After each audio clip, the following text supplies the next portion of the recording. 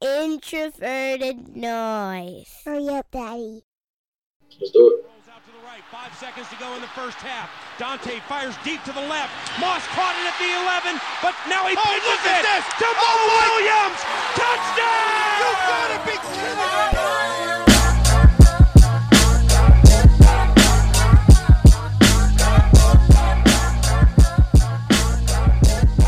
All right, and we are back. Another day, more instant reaction. Round 4 is in the books, and we got a veteran, an OG, an alumni of the Climb in the Pocket family coming back to join myself and Saxy Prince today to give a bit of analysis on these fourth rounders. You might have cheated on him just a little bit in high school, just a little bit. My man Luke, how you doing, bro? Hey, I've never been cheated on, to my knowledge, but I've been cheated off of plenty. Yeah, cheated off of him. Forgive me. And I need to work on that. You might have cheated off of him in high school. But Luke, we got some picks, we got some new players, and we're going to start off here with the Danielle Hunter clone. Oh boy, that the Vikings drafted in the fourth round, DJ Wonnum. This was probably the first pick that I saw where there seemed to be a bit of disagreement about the value that we were getting on this pick. DJ Wonnum, Luke, talk to me. What do you think about this pick for the Vikings? Okay, yeah. So the thing that everybody says is, oh, he's like the next, athletic but raw pass rusher, and so therefore he's Danielle Hunter, which is probably going to happen like every year they take this guy.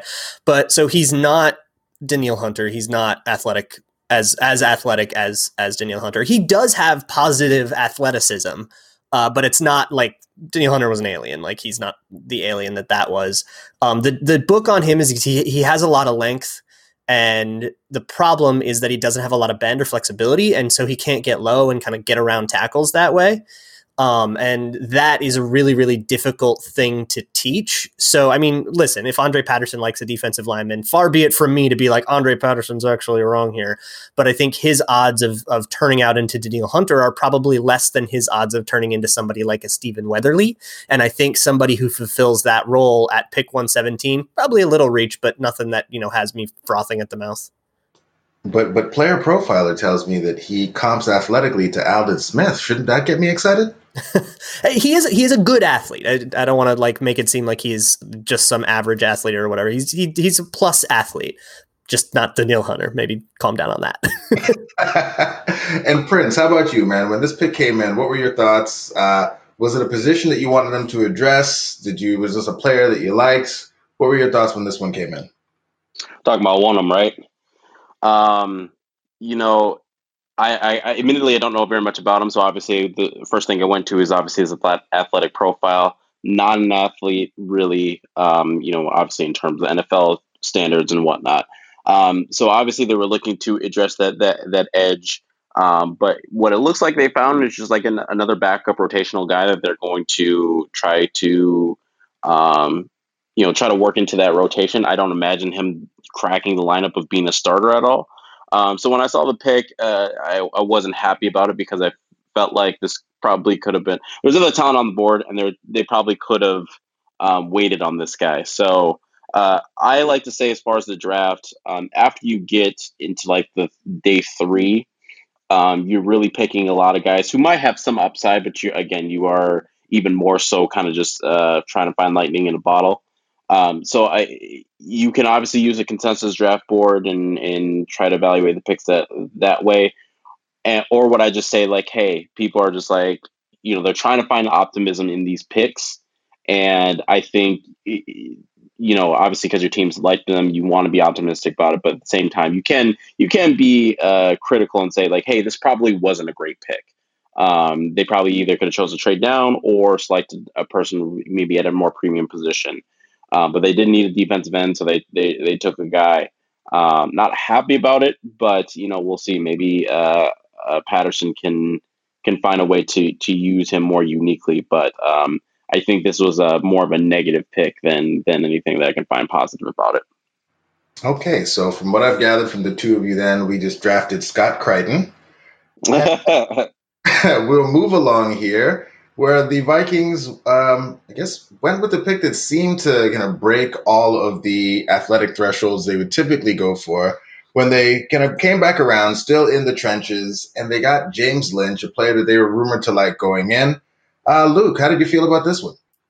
This one got me hyped up, actually. I really wanted James Lynch. When they were about to pick last night at 105, I was like, oh, James Lynch, I'd take him here. And then so to do the hilarious meme trade down to 130 and get James Lynch at 130 anyways is pretty dope. So he's like tenacious, another like motor defensive tackle. And this whole draft has kind of had a theme of these like guys that are just like dog fighters, and you're really going to get like a chirpy mentality, which should be fun. And I think what strikes me about him is that he lined up in quite a lot of different places. Per the PFF draft guide, he lined up at 5 tech. He lined up, I think he even played like will sometimes or something, lined up like outside and on the edge, and lined up in a lot of different places. So for me, give that to Mike Zimmer and Dom Capers, who are maybe the two most creative blitz designers in the league. Give a guy that can kind of go anywhere and line up, at any point on the front, and you can start getting some of their weird dreams to be realized.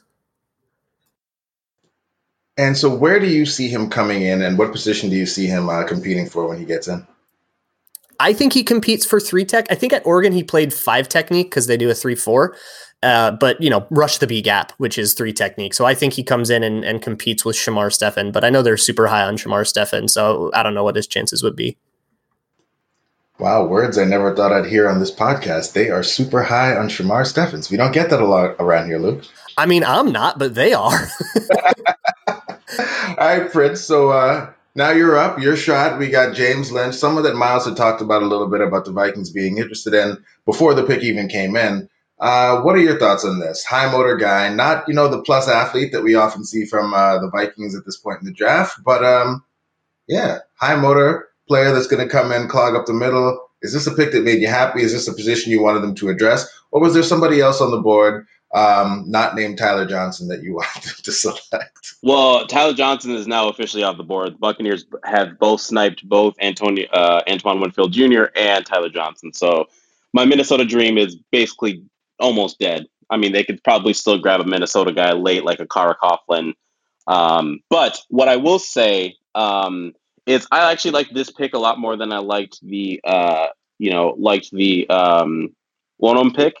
I think you got a lot better value. Like you said, he wasn't great.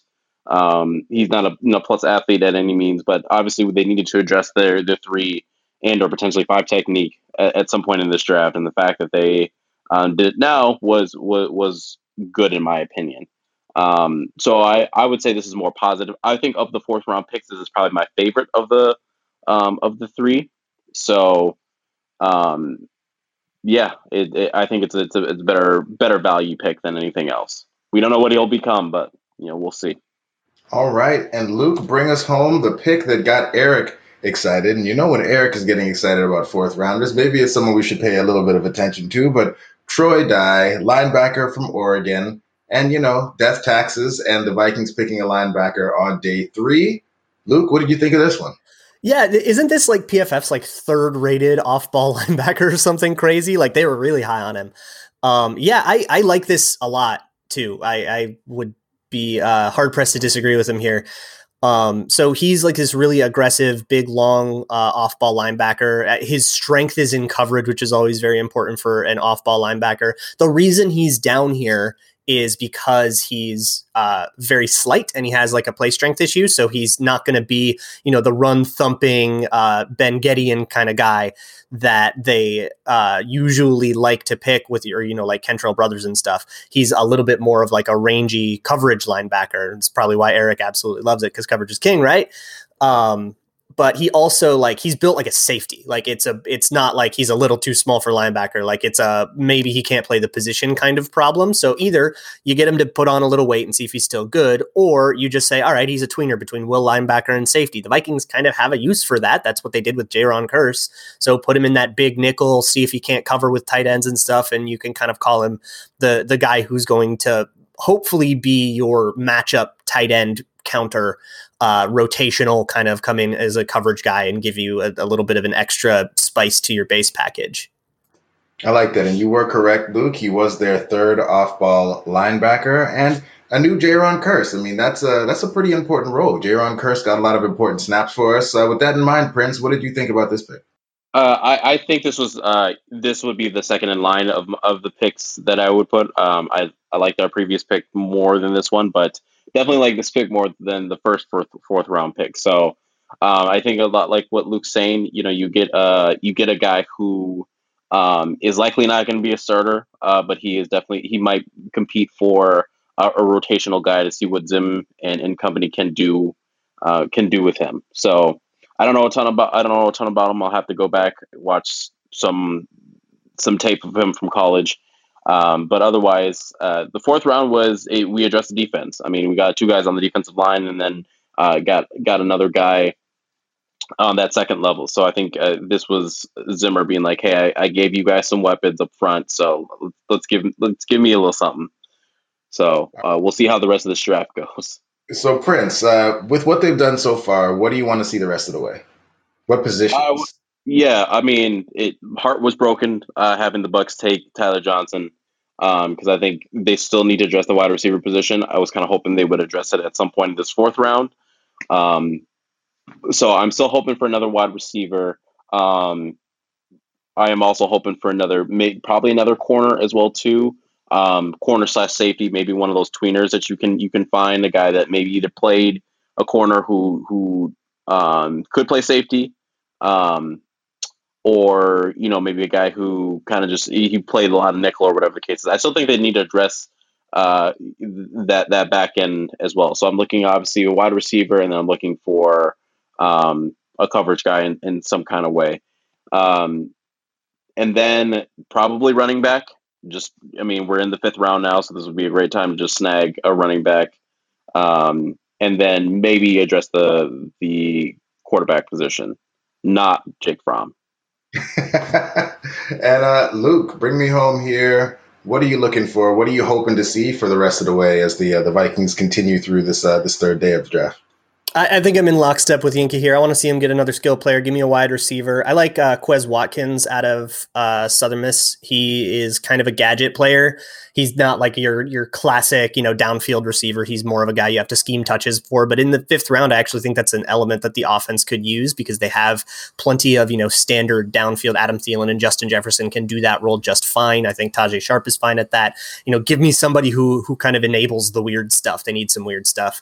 And then, I would love to. They've got so many picks. Why not swing on a quarterback? Screw it, too. You have 13 picks. What, is he going to not make the team? What do you have to lose? I like Cole McDonald out of Hawaii. I think Anthony Gordon is still on the board. A lot of people really like him as like a raw project. Put him on the practice squad for 2 years and maybe he turns into something. But I would love to take a swing on one of those guys. Awesome. Well, gentlemen, thank you for making time. Listeners, thanks for sticking with us. And we'll be back. As I guess Rick continues to make his 175 picks on this third day of the draft. Y'all have a good one.